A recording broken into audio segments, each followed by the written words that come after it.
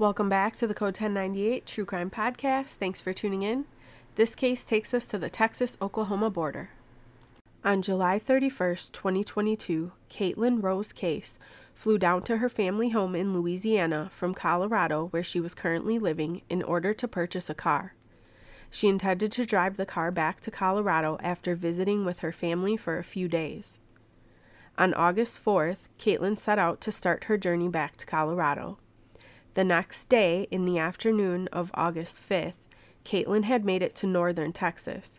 She was struggling with using her GPS for directions and called her father for help. Her father began trying to help her figure out where she was in order to help Caitlyn find her way back to the interstate. Around 5 p.m., the call suddenly dropped. Her father tried the rest of the day to reach her with no success. The next day, her entire family kept trying to reach her by phone. No one could get a hold of Caitlyn after the call dropped. On August 6th, Caitlyn's father reported her missing in Houma, Louisiana. Caitlyn's information was submitted to the NCIC database, and a license plate alert was immediately started in 9 surrounding states. On August 7th, the family learned that Caitlyn's phone had pinged around Hugo, Oklahoma. Hugo is less than 10 miles from the Texas border. Houma police notified the authorities in Oklahoma. They conducted a search of the area where the phone pinged but found no sign of Caitlyn or her vehicle. The following day, on August 8th, Caitlyn's father drove up to Hugo himself to help find his daughter. A few days had passed since the call had dropped. No family or friends had heard from Caitlyn and believed her cell phone was dead or turned off. In the meantime, investigators were working on finding out what other additional cell phone data might help them determine where Caitlyn might be. Caitlyn's family wasn't interested in waiting around to hear from the authorities. Her brother took it upon himself to seek the help of a Best Buy employee in an attempt to use the Find My Phone feature and pinpoint the exact coordinates of Caitlyn's phone. Her brother then tells their father the coordinates. Caitlyn's father immediately contacts authorities, and they all meet at the location of the phone. At the location, there is a drive with a gated entry. Caitlyn's father and authorities gained access to the property. As they traveled further onto the property towards the back, they discovered Caitlyn's brand new car stuck between 2 trees on the banks of the Kiamichi River above a 75-foot drop into shallow waters. It appeared as if someone tried to push it off the cliff into the river, but had gotten stuck between the trees. The car showed no signs of Caitlyn, a struggle, or foul play, but all of her personal items were still in the vehicle.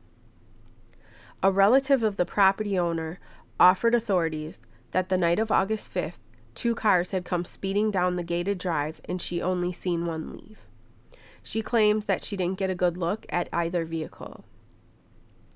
The Oklahoma Bureau of Investigations didn't secure the area as a crime scene. On August 13th, the day after the car was located on private property, the case was officially turned over to the Oklahoma Bureau of Investigations.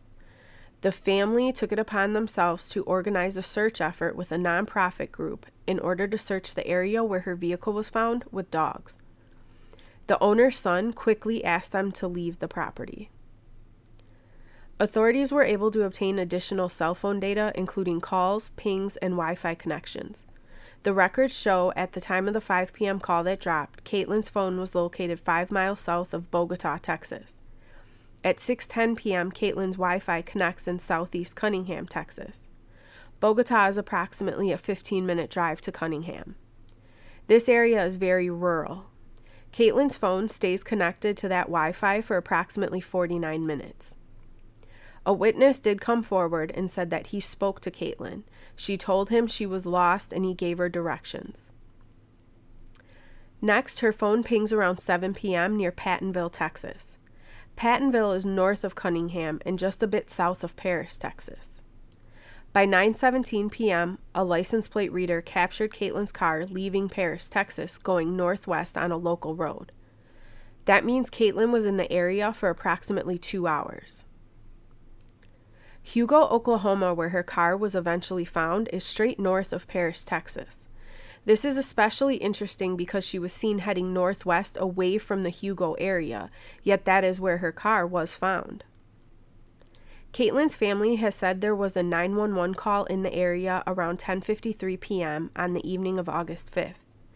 No one was dispatched for the call, and the contents of the call have not yet been released. What do you think happened to Caitlyn Rowe's case? What could a person be hiding that they can't risk the police searching the property with dogs? Caitlyn is described as a 34-year-old Caucasian female, 5'5" tall, and weighing around 140 pounds. She had brown hair and brown eyes. Caitlyn has a noticeable mole above her upper lip on the right side. Caitlyn was last seen wearing a black spaghetti strap tank top, blue jeans, and red tennis shoes. Caitlyn has 3 tattoos, a dragonfly on her left foot, a dragon on her rib cage, and a triangle on her back between her shoulders. Anyone with information is asked to contact OSBI, the Oklahoma State Bureau of Investigation, at 580-298-5525, or contact Caitlyn's family at their website, findcaitlyn.com. Thank you for listening to Code 1098. Head over to my Patreon page to join the discussion about this case and others. Until next week.